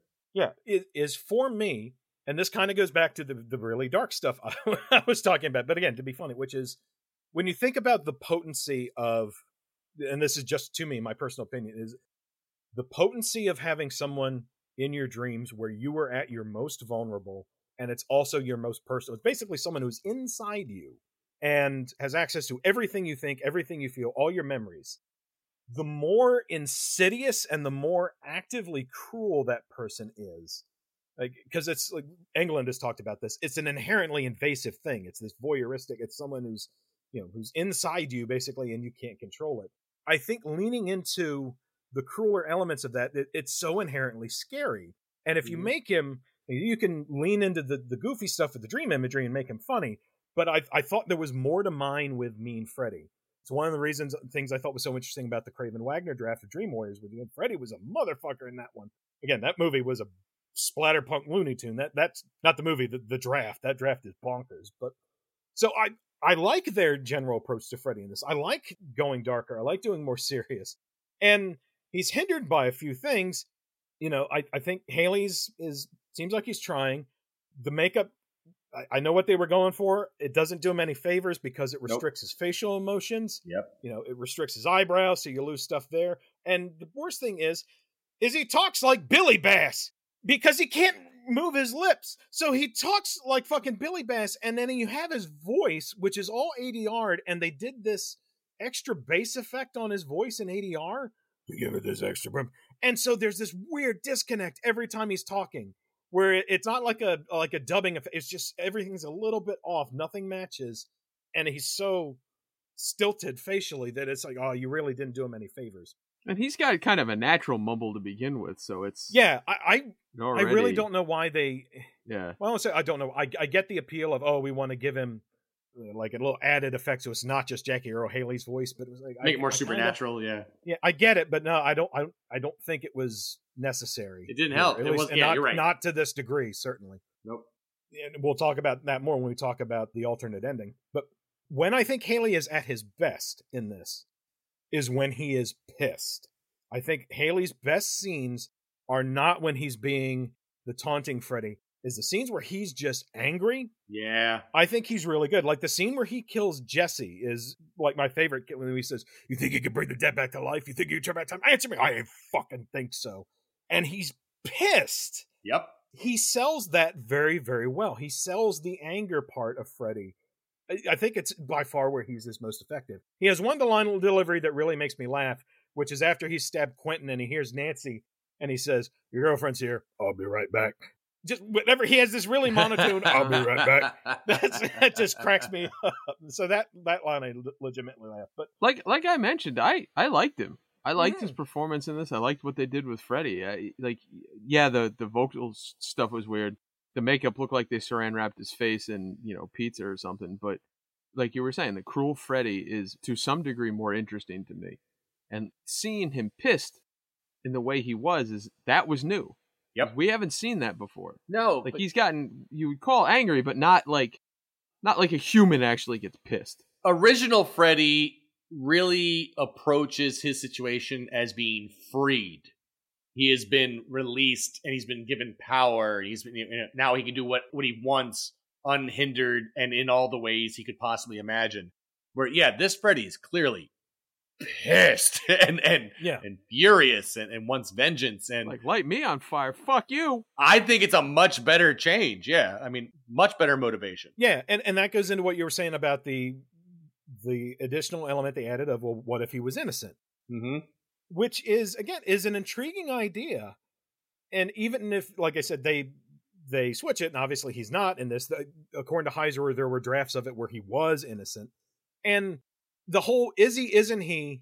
They said, I think conceptually is interesting. There's a couple issues with it. One of the issues, too, is how many kids there are in terms of the movie's overall concept, in terms of, wait a minute, there's like 20, they all forgot the exact same amount of time, and it's that many kids? Yep. And that's another situation in which, again, they had the psychiatrist in the Heiser draft, which is the sort of thing, I don't think they did this explicitly, but it's like, well, that gives you an out. They saw the same doctor, so maybe he did some technique to make him repress the memories or something. You have an out. That would have been funny if the movie actually started with like a snap of the fingers and all the kids going, "What?" And he goes, "Hey, okay, we're done here." Like, what happened? And they all leave. Something like that. So you have something. So as it is, it's just coincidentally 20 kids happen to not like. It's like they're like, "Why must you remember you're 5?" I remember some stuff when I was 5, and across Very 20 little. people, probably a decent amount. But I remember a lot when I was 5. Granted, it's when my parents got divorced, so there's some touchstones there, but Fair enough. So it's one thing the movie doesn't actually like give you an out on. It's just, they all forget, and then the parents wanted them to forget, probably encouraged them to forget. But it's like that's a big. It is a deep misunderstanding of DID and PTSD and all of this stuff that's very real. And this movie's like, whatever. Atlanta Falcons. Well, let's be clear. It doesn't work. The movie feels like a rough draft. Oh yeah. The movie feels like it's like, here are the beats we're going to hit, and we're going to come back and fill those in later. And then they didn't. It's like they go, all right, we need you here. You need to address this. You need to say that. This is the part where we explain that real quick. And they just hit all those things and there's no organicness added to it. There's no life added to it. It is 100% just an outline of a film. And it's disappointing as hell because, like you said, you can feel all of that untapped potential at every step of the way. And I tell you, because we talked about a lot of unbelievable shit in this film that's like, oh, come on, 20 kids, fuck you. None of that's the least believable thing in this film. The least believable thing in this film is a pharmacy that it's open after dark with a doctor there who can fill your prescriptions. With an actual pharmacist, yeah. Bullshit. That shit don't exist. Fucking Walgreens closes at 5. And they're not even open on weekends anymore. You get your prescriptions filled at Walgreens? Good luck. Hope you like waiting. I watched this with Hannah, and by and far, her one thing she couldn't believe was, so they hear all this information, they find out that, he's this guy, and here's what we think he did. And immediately, the one kid's like, oh, they totally made us, tattle on this, innocent guy, and it's all our fault. And he's mad now because we turned him in for something he didn't do. And she's like, based on what? Where do you get that idea? Why the hell would you not trust your parents? And you have zero memories or any evidence to back up. And you're just like, nope, that's been innocent. Like, wait, where? Why? And his dad was the Kurgan, who I trust with my life. Not my head, but my life. No, look, My Chemical Romance is a dumb person in this film. And the only redeeming quality he gets is when he tries to go full The Faculty on Freddy Krueger. He fucks it up completely. But he tries. He tries. And my favorite moment is when they're like, all right, I'm going to go to sleep and pull him out. So you wake me up. And they're like, all right, let's go. And he immediately falls asleep. Just immediately. And that, again, is like, if that's an overt nod to the original, because Johnny Depp does the same thing where he instantly is the shitty boyfriend who instantly, all I need you to do is stay awake. You got it. Falls asleep before she does. Hey, at least Quentin has the excuse of being up for the last 4 or 5 days. It's not overly Still hard. A useless sack of shit. But he does Pulp Fiction her, and that's pretty funny. Like, I'm going to steal adrenaline to stay awake. I'm like, I'm not entirely sure that's how that works, but it might. Go ahead, try it. Why not? Very easy to steal drugs in this town. Similarly, Quentin has the thing he immediately jumps to. We were fine. We would have said anything. And it's like, yes. But again, it's not one kid saying there are 20 kids. Again, you would have said anything. But if there's enough commonalities among 20 kids telling the same story. And then to the whole thing about, is Freddy or Freddy not innocent? That whole question is, that could be more interesting if he was just pissed, if he was just like he was in the Jesse scene for the whole movie, where he's just like, you fucking, it would have been occasionally so much better. Like a cruel one-liner, but instead we have constant overtly sexual taunting, licking Nancy's face. You're my number one. You smell different. Yeah, clearly this guy was innocent. Yep. It's a potentially interesting thing if you had just made him piss, if you had stripped the sexual taunting element of it out. And like Englund has made the point before where he thinks like sexual stuff is kind of inherent in Freddy because he's privy to your dreams and the voyeuristic element and whatnot. Yeah, like Englund made the point. You can strip it out for one movie, at least until the finale where you reveal he's actually guilty. Yep. In fact, that would probably make it more effective. Yep. If he busted it out and there's the scene we get of Nancy in bed in the finale and him coming in, would be more interesting if there was nothing like that leading up to it. And then all of a sudden we have it. Speaking of, alternate ending. Did anybody watch it? No. Way fucking better. There's an ending in the Heisera draft, which is kind of like the version we get in the finished film. But, again, sorry, it's been a little bit since I read it. So there are differences where it's kind of in between the version in the finished film and then this alternate ending I'm about to talk about. This alternate ending, I guess it's available on the Blu-ray. I saw it on YouTube, but I guess it's on the Blu-ray for it if anyone checks out the Blu-ray. There's a scene, where Freddy's got Nancy in bed and she's in the dress she used to wear, and he comes in and he's rattling his fingers on the door. And also they cut the score way down in this sequence, at least on the version of it. So it's way creepier, him rattling his fingers, because there's not as much, musical accompaniment around it. And so for the most part, at the beginning of it, it plays out what we see in the finished film, where he comes in and says, "Look at me, look at what you did to me," and does all that stuff. But then after he says, "Look at what you did to me," he stands up and he says, "I can make it like it once was." And he takes off his hat, and his hat passes down past his face, and he's just Jackie Earle Haley. He's not burned anymore. It's just Jackie Earle Haley. And so then he leans in, and then the rest of the scene plays out. I think the dialogue is largely the same, except it's not being delivered by Freddy. It's being delivered by him as Jackie Earle Haley. No makeup. So one, it's interesting because, of course, Freddy could do that. He could make himself just look like he used to. So it's neat to see them leaning into that.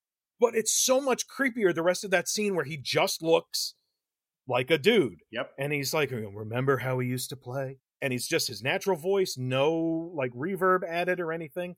So it makes that whole part of it much creepier, because now he can emote on top of the added trauma of it's not like you're seeing the scarred visage of your abuser. You're seeing your abuser look exactly the way he looked when you were a child. But also, they do the same thing where they pull him into the real world, except now when he comes into the real world, he comes in as Jackie Earle Haley. Oh, wow.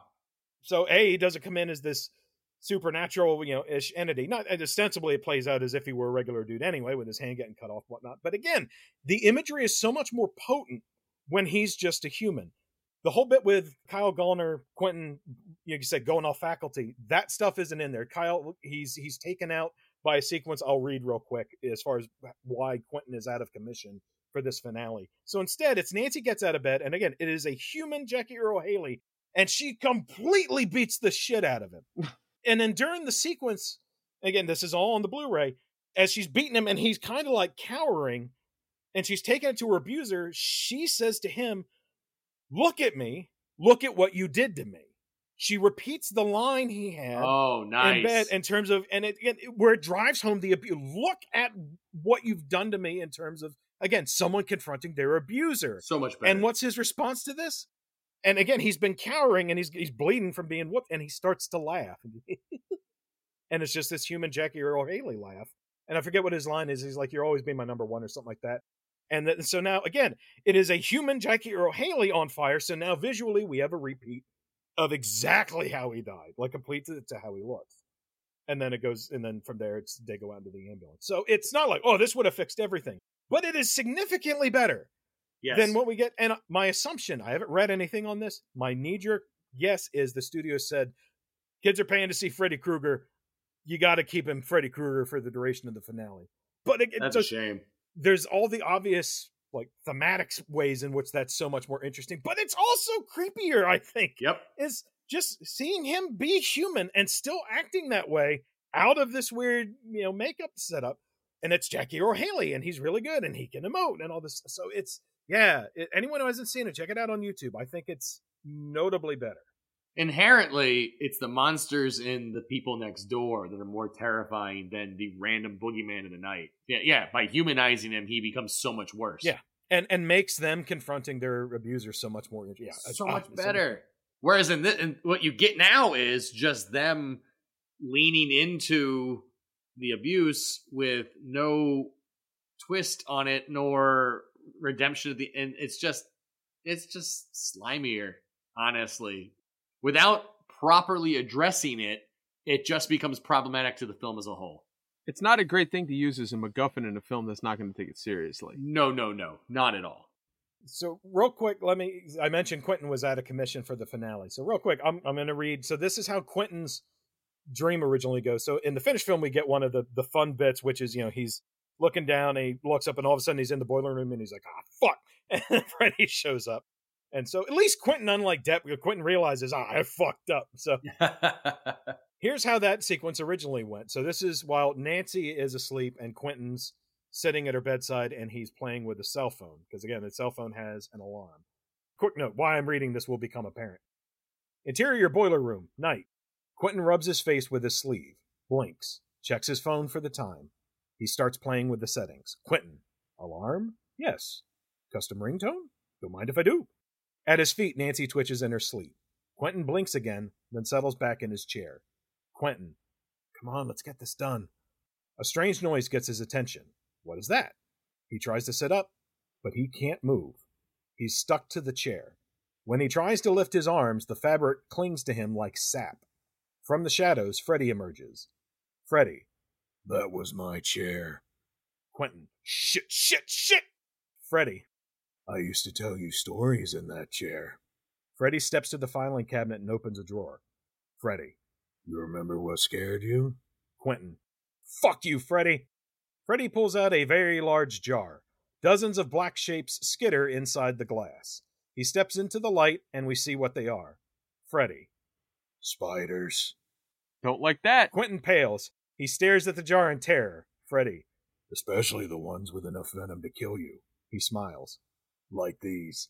Freddy shakes the jar, and the massive spiders inside react like an angry swarm. Quentin. Do not do this! Freddy opens the lid and dumps the jar on Quentin. Interior boiler room night, parentheses, reality. Quentin, asleep in the chair, spasms and thrashes. Large red welts appear all over his face and hands, and his breathing turns shallow. Ooh. At his feet, Nancy slumbers restlessly. So he's out of commission because he's had an allergic reaction to Dream spider bites. So I have two thoughts on this. One is I actually get to like the bit in the finished film because we get the line, I'll be right back, which again, I love this. Also, it's in terms of capitalizing on dream imagery, it's kind of this funny thing where it's creepy because it does play on the idea that Freddy knows what you're afraid of and he can capitalize on that. So again, pulling out someone's fear. That's in an Elm Street film or just in something Dream, it was like he becomes a spider or pulls out a big spider. Now instead in this, he's like, I got a jar of these down at the corner store. And so it's kind of a mundane thing. But again, like Jake said, they've kind of, in some cases, played down the Dream stuff. No, that's fucking worse than a giant spider. It just is. The chair feels like a callback to the Roach Motel. Yeah, it probably that it sticks like sap. Yeah. Yep. But I do like one of the things that they do well is, in terms of like the way Freddy's damage to them in the Dream manifests basically verbatim in the real world. They've been that's looser in some of the sequels and stuff. So in this, I like the idea of it's not a slash that appears. You just see this actor lying there, and all of a sudden you see red welts appear on him from nowhere. So that's interesting that it's even an allergic reaction manifests even from a dream. So yeah, but I had to read the spider bit, so I'm sorry, Jake. That's fucked up. I don't like it. Go to hell. I'll read. I won't read one of the longer dream sequences because they're lengthy. What I'll say is, for anyone who's curious about them, the script's not hard to find. Go check it out. This particular draft of it. But the dream sequences, what I'll say is, they read more like dream sequences from the original series. Like when Quentin comes up, when he's swimming in the pool, and he comes up. In this, he comes up straight into the retaining pool from the abandoned factory yard. In the draft, he first pops up and he's in an ocean, like he's in the middle of the Pacific, and there's no one around, and he goes, fuck. Ooh. He goes back down and he comes back up, and then he's in the retaining thing. Or Jesse's death. Jesse's death was much more interesting, where he's actually having a confrontation with his cellmate, because his cellmate keeps fucking with him, and it's just going like, boo, ha! And the guy's like, what are you going to do? Watch your step, fish. Jesse's like, I've had enough. And Jesse goes to step towards him, and he sinks into the floor, like sinks all the way through, and he's in dirt. And then all of a sudden, the walls of a coffin pop up around him. And then, nice. And like a doorknob appears. It's a recurring thing. Freddy puts them all in coffins at various points. They're more elaborate. So much more elaborate dream sequences. Much more elaborate dream sequences. Much closer to something from the original. And I think they could have done stuff that's, again, different and pushed it in a little bit of a different direction, but they are more interesting in Heiser's original draft, and especially the road sequence, which we're about to touch on. I like the dream sequences this one. They were short, sweet, to the point. None of this fucking around. Well, one bit they cut that Nick would have appreciated that I'll read real quick. So this is during the Pied Piper exposition sequence, which also makes more sense in the original draft as far as Freddy specifically leading him to the Pied Piper of Hamelin.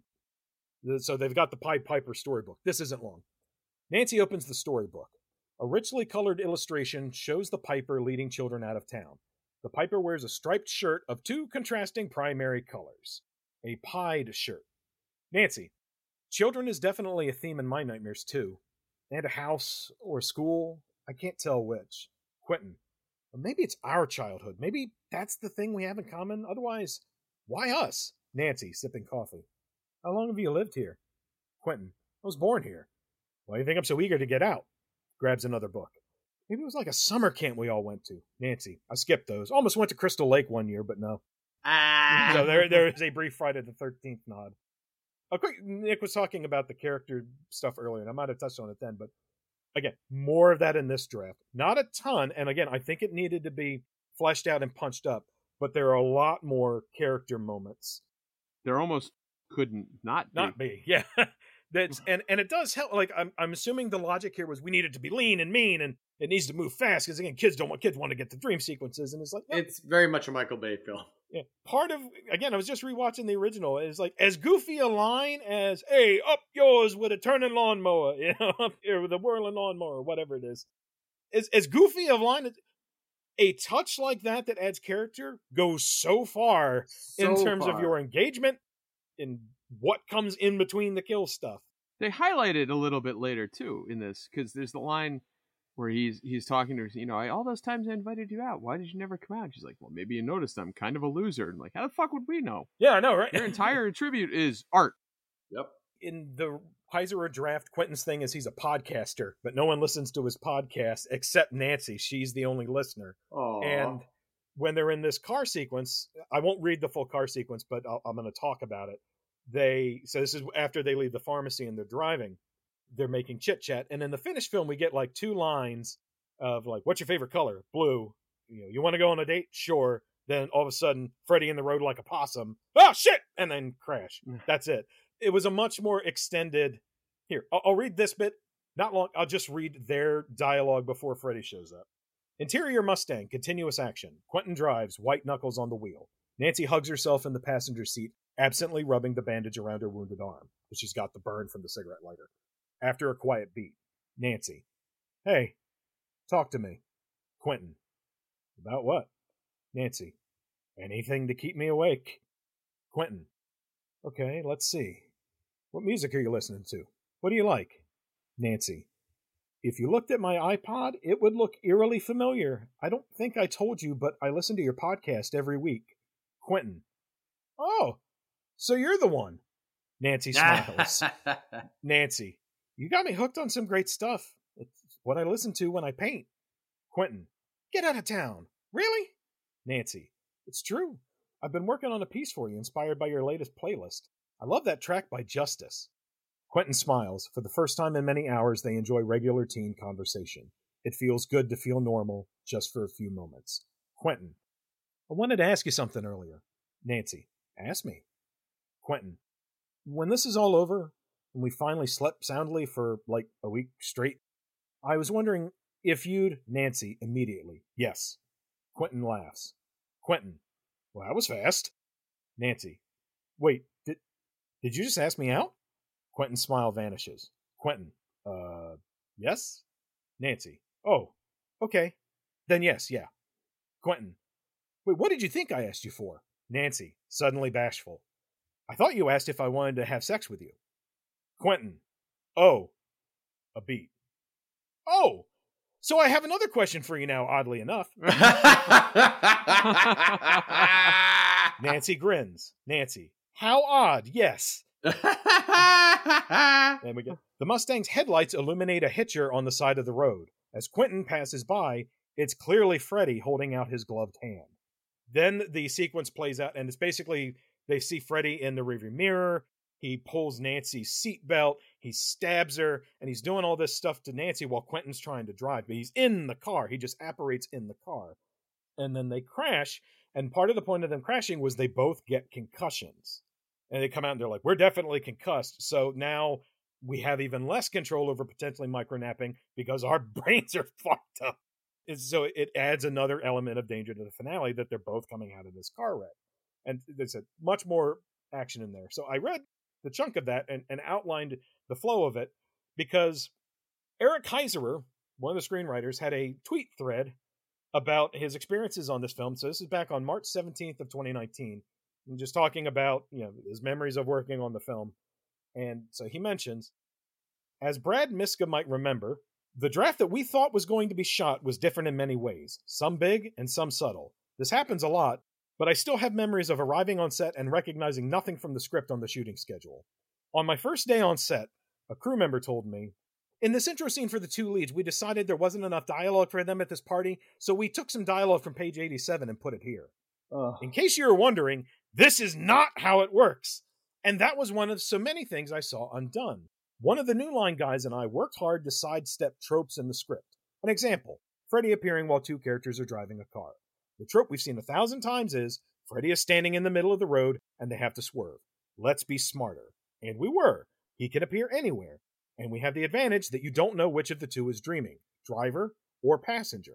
So we had Freddy rise up in the back seat, taunt Quentin driving as he gores Nancy through the chair, blood spraying the windshield, Nancy screaming at Quentin, wake up, as he snaps to realize he drifted off while driving and the two crash into a tree. Now they both have concussions.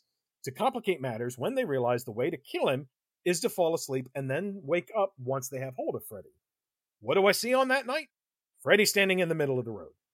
There are 1,000 reasons why things like this happen, but with the right team in place, you have collaborators who plus up the project versus make it a different thing than what it was originally designed to be.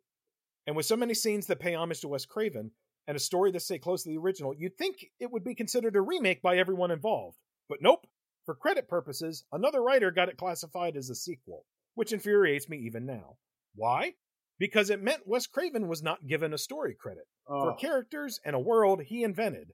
For a plot twist akin to Psycho that was his idea, you don't realize Nancy is the heroine for the first act. I petitioned to have him included and lost. All of this is a very long-winded way of saying, yes, this should be remade. I'm not advocating my script from back then, but just have it made by people who have a love and expertise of not just Nightmare on Elm Street, but horror. There are some amazing voices today for it. So that was a little thing on the making. So he specifically calls out the car sequence as an example of something. Well, we're going to have him stand in the middle of the road. Okay, great.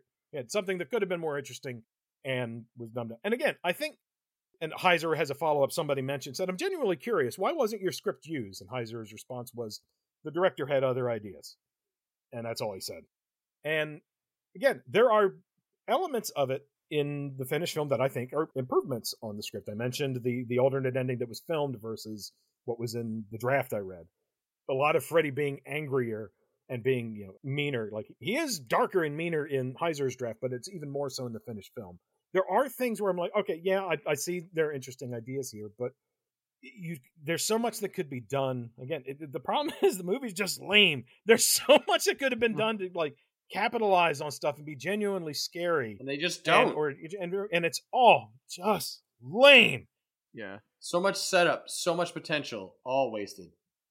But in the end, I still didn't hate it. I just didn't. I can't tell if Eric is frozen or mad. Did I miss the Boston song? No, I get it. It comes down to I liked Freddy. It worked for me. Yeah, it's there's plenty of flaws with it, but overall, it worked for me. I like that they downplayed the dream sequences, which is just my own thing. It's the point of the frickin'... It's a nightmare on Elm Street, you jackass! What is wrong with you? Oh my god. You broke me. Look, we watched like a dozen goddamn dream movies, man. This is a dream movie that was like embarrassed to be a dream movie. It's like DC Comics superhero films, but sideways. What are the dream sequences? Well, he goes out back. It's like, what the... That's the equivalent. That's an apt comparison, Jake. They have the same color palette. Oh god. Yeah, pretty much. Son of a bitch. But I just didn't hate it. I didn't love it. It's not something I'm going to rush out to buy. It feels there's an element of pointlessness to it, and that we talked about. The whole thing. Remaking it is a good idea, but not the way. But I just they changed it enough that it's like, all right, you took a swing. I don't know. I just didn't hate it. They didn't change it enough, though. They had a framework for changing it. They just didn't come through for sure. They should have gone further in one direction or other instead of trying to split the difference. Any direction. But in the end, the thing that everybody, most likes about the original series is Freddy. And in this, I liked Freddy. And that was enough, really, to keep me from hating this film or even really disliking it. Again, I didn't like it. I mean, come on, my notes, I call the one guy Chemical Romance and the other guy fucking 30 Seconds to Mars the entire time. Or Thomas Dekker and Kyle But Gorn. that's just, that's nothing but you hating on youngsters. I mean, it's like, they look like artists. Oh, fuck them. No, it's very specifically the eyeshadow and their haircuts and that they irritate me. But they irritate me because they're both so useless, not because they're like bad characters. I mean, they are, but that's not. Anyway, look. Everything you guys said is right. It just in the end, Freddy was pretty cool in this. It was fine. Would be the best I could say of it. But I just didn't hate it. I'd like to say I'm not mad. I'm just disappointed, but I'm also mad.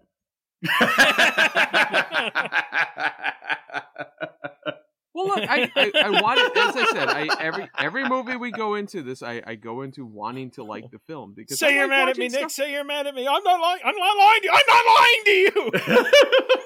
I'm just lying to you by saying I'm not mad. And I went in this with a little bit of extra motivation to like it, just to be, contrarian. And I didn't like it. Again, I just didn't hate it. That in and of itself is a statement on how shitty it was. It overrode your control. You're grading it on a curve, and it's still. This is like what's the fucking Futurama joke? The beige planet man. If you see my wife, tell her I said hello.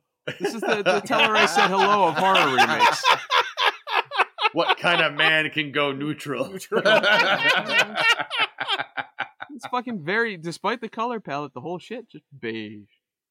But I just didn't hate it. I wish, like we've talked about, I wish I let Jackie Earle Haley really kind of lean into the anger and rage and stuff instead of trying to make him like a little too original Freddy. But whatever. It makes me interested to see the other Platinum Dunes remakes as we do those franchises, because there's what, 4 or 5 of them. Like, what was the Texas Chainsaw, Hitcher, Friday the 13th, and Amityville.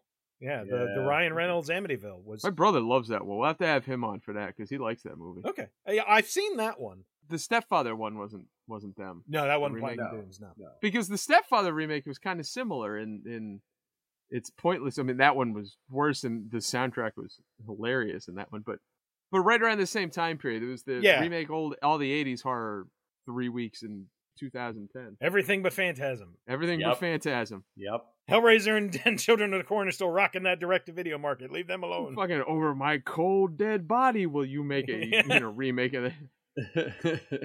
But yeah, so in the end, it had Clancy Brown. Look, if you see this movie, tell it I said hello. I'll give you that. It had Clancy Brown. It had Clancy Brown with a lovely vigilante justice sweater. I love the sweater he's wearing with the collared shirt underneath. Like, oh, dressed up nice. And Rooney Mara as Nancy was fine. All I'm going to say is that I read somewhere that Rooney Mara hated being in this movie so much she almost quit acting. And fell back on the millions of her family's money because they own the Giants. Do they? Oh yeah, Wellington Mara owned the. I think he's passed away since, but the family owned the New York Giants. Huh? Didn't know. Yeah, she ain't exactly coming up from nothing. Just all I'm saying is I feel her. I get it. I hate this movie too. Look, if I had billions of dollars to my name, I would probably be more willing to abandon my chosen profession too. I'm glad she stuck with it. Like we've seen, she's certainly done. Yeah, I think she's fine. Great stuff since then. Yeah, I didn't love the Dragon Tattoo movies, but she was fine in them. Yeah, cast isn't the movie's issue. Failing to capitalize on them is very much the movie's issue. If I come out of this lukewarm on Clancy Brown, that's bad. Yep.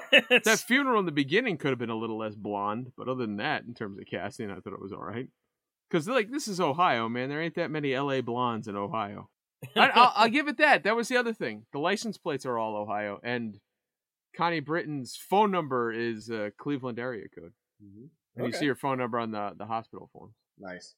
So that was better attention to detail than I don't remember which of the originals had all the California plates. I think it was the second or the third one. Maybe it was the fourth. It was most of them. Remember? It was a lot of them. So yeah, that's about all I've got to say on this. I've said my piece. Oh, I could keep going on random bits, but yeah, But granted, I didn't end up having recurring nightmares about it either. So I guess my opinion's a little less well informed than yours, Eric. Like I said, that's completely unfair to this movie in terms of level of vitriol for the fact that I had 2 months of nightmares about something that was deeply traumatizing to me, and it reminded me how this movie failed spectacularly to capitalize on deeply traumatizing stuff. But in and of itself, and as much as you can look at this in a bubble, it's very lame. There are things about it I like. Like I said, the cast is at least proven in other things that they are quite talented. Absolutely. Casting is not the issue. Haley is, I think, in some ways, legitimately very good. And they have an overall approach that I think was interesting in terms of going darker.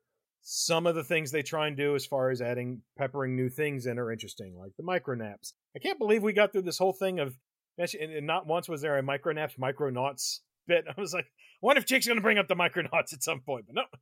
Look, I'm exhausted, so I'm trying to keep away from it. In fact, this could all be a dream as far as I know. But yeah, so in and of itself, I think it's a really lame mid-2000s. I say mid-2000s. It feels like it's mid-2000s. It's not. It's 2010. But yeah, I think it's a lame, underwhelming slasher horror film with a lot of bad tropes of its time. My vitriol for it comes from taking in a broader context. It was a good idea to remake it with a lot of opportunity, and it failed spectacularly.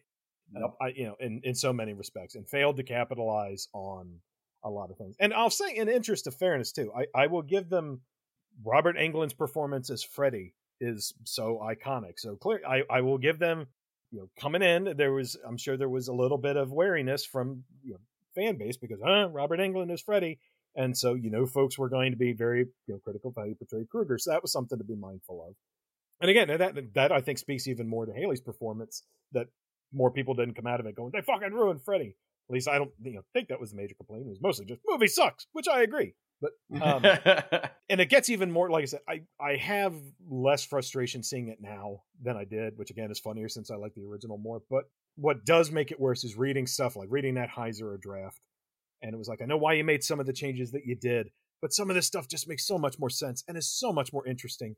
Like having Nancy be just like, I don't think she has really any lines until like maybe one or two brief things. It's not until she really starts talking to Quentin. She has this bit where she says something at the funeral.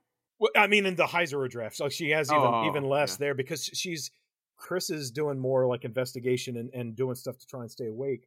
And it's like Nancy's constantly on the periphery trying to get her attention. And so when Chris's mom is leaving and she's like, all right, I'm leaving. I got a red eye, lockdown, no boys, no nothing, no guests. And we get that in the finished film, a truncated version. When she opens the door, Nancy's there. And Nancy's like, hi, I'm here to see Chris. And her mom says, oh, Chris, no, she can't see anyone right now. And Nancy says, oh, can you give her this? Mom says, sure. She takes the bag and Nancy leaves. The mom goes back inside, hands Chris the bag and says, and that girl's on the list of people who can't come in while I'm away. Because Nancy is written as being a little more like socially awkward goth the way she's written. Everyone gets like a 1 to 2 word description in the original script. Like for Chris, it's parentheses, next door, cute. That's the entire description for her. And I think Nancy's was near goth, I think is all it said for it. But she comes off as even more socially awkward than she is in the finished film. But so the mom says, all right, that girl can't come in the house. And Chris is like, I barely fucking know her. And then Chris looks down at what the bag is, and it's chocolate covered espresso beans. And so it's one of those where, again, Nancy is obviously more cognizant of some shit's up. She knows at least that Chris is trying to stay awake because also Chris is like chugging coffee and stuff at school. So that's good. So Nancy keeps coming in kind of from the periphery before she really takes center stage. Whereas in the finished film, again, we get things like where they repeat the wall sequence just randomly so Nancy can appear earlier and for us to do a CG effect that looks like shit. I can keep going on this. I won't, but yeah. I do not like this film in and of itself. I really don't like it in a broader context. But I am glad we rewatched it. I do not like this on a train. I do not like this on a plane. green stripes on sweater. But yeah, I am thrilled that we talked about it, though, and thrilled that we talked about the whole Elm Street series. So, yay! Yeah, wow. We completed I guess it's our third franchise, but the other two we wrapped up in, the other three we wrapped up in one episode. Yep. It'd take us a year to cover Paranormal Activity. Things have changed, folks. But yeah, sorry for keeping you guys up, but ironically enough, like I said, we're all on the verge of... How else could we finish this but by struggling to stay awake? Struggling to stay awake. But yeah, there is a lot to talk about with this film. And yeah, I'm just glad to get into it. And, you know, the review could have easily just been, patooey, but I'm glad we got some more substance. Well, and I'm excited to be able to show our versatility as a podcast, because normally Nick gets mad at me for not liking things, and now he's mad at me for liking things. So we go both ways. Love it. Well, we'll see where you land on our next film, because next up for us is our holiday episode. Yay! Which is not Black Christmas 2, right? Right? It's not Black Christmas 2, no. Not this time. Now, we got to get Ed back on for when we get back to Black Christmas. Yeah. Oh, I don't want to do that to Ed. Yeah. No, I'll go ahead and tell folks exactly what it is. We're doing The Leech, which is a brand new release from this year from Eric Pennycoff, the writer-director of Sadistic Intentions. And we can't pass up a Jeremy Gardner film on this pod, so we get to talk Jeremy Gardner some more right here at the end of 2022. So that's going to be next up. Then after that's going to be the winner of our Robert Englund poll. That's probably going to end up being more of our first episode of January instead of our last episode of December. Just the way schedule works. Again, we're tired. We've done a lot recently. Folks are moving. Stuff busy. It's the holidays. But I do hope everyone enjoyed this episode. I hope everyone enjoyed all the Elm Street episodes. We had a blast going through this franchise. This really did. Really fun. Again, big thanks to all our guests who joined us. Doing this particular franchise has been really special. So yeah, this was a delight. And again, it's going to be fun watching you try and rustle up guests for Children of the Corn. Hey, you want to be on an episode? Yeah, we're doing Children of the Click. Hey, you blocked me by accident. Children of the Eight, the Poppening. I don't know what they're fucking called. I never looked them up. I assume they get into corn puns at some point, right? I can't wait to do that franchise. Holy fuck. Yeah, well, when we get into next year, we'll see what our next longer-term project is. But yeah, in the meantime, thank everyone so much for listening to this. If you want to follow us on social media, we're at Scary Stuff Podcast on Instagram, Letterboxd, Mastodon, Tumblr, maybe some other stuff by the time this comes out. If so, Future or Eric will splice it in. We're at Scary Stuff Pod on Twitter. And if you like what you heard from this episode or any other Elm Street episodes, if you want to leave us a review on whatever your preferred pod platform is, that'd be great. But most importantly, we just really appreciate you taking the time to listen to all this, and just hope you had fun. We'll be back soon with a holiday episode, but in the meantime, this is Eric signing off. This is Nick saying to this movie, now why don't you just fucking die? I don't even know how to follow that. This is Jake saying, hey, tell him I said hello. Night, everybody. Good night, everyone. Sweet dreams, everyone.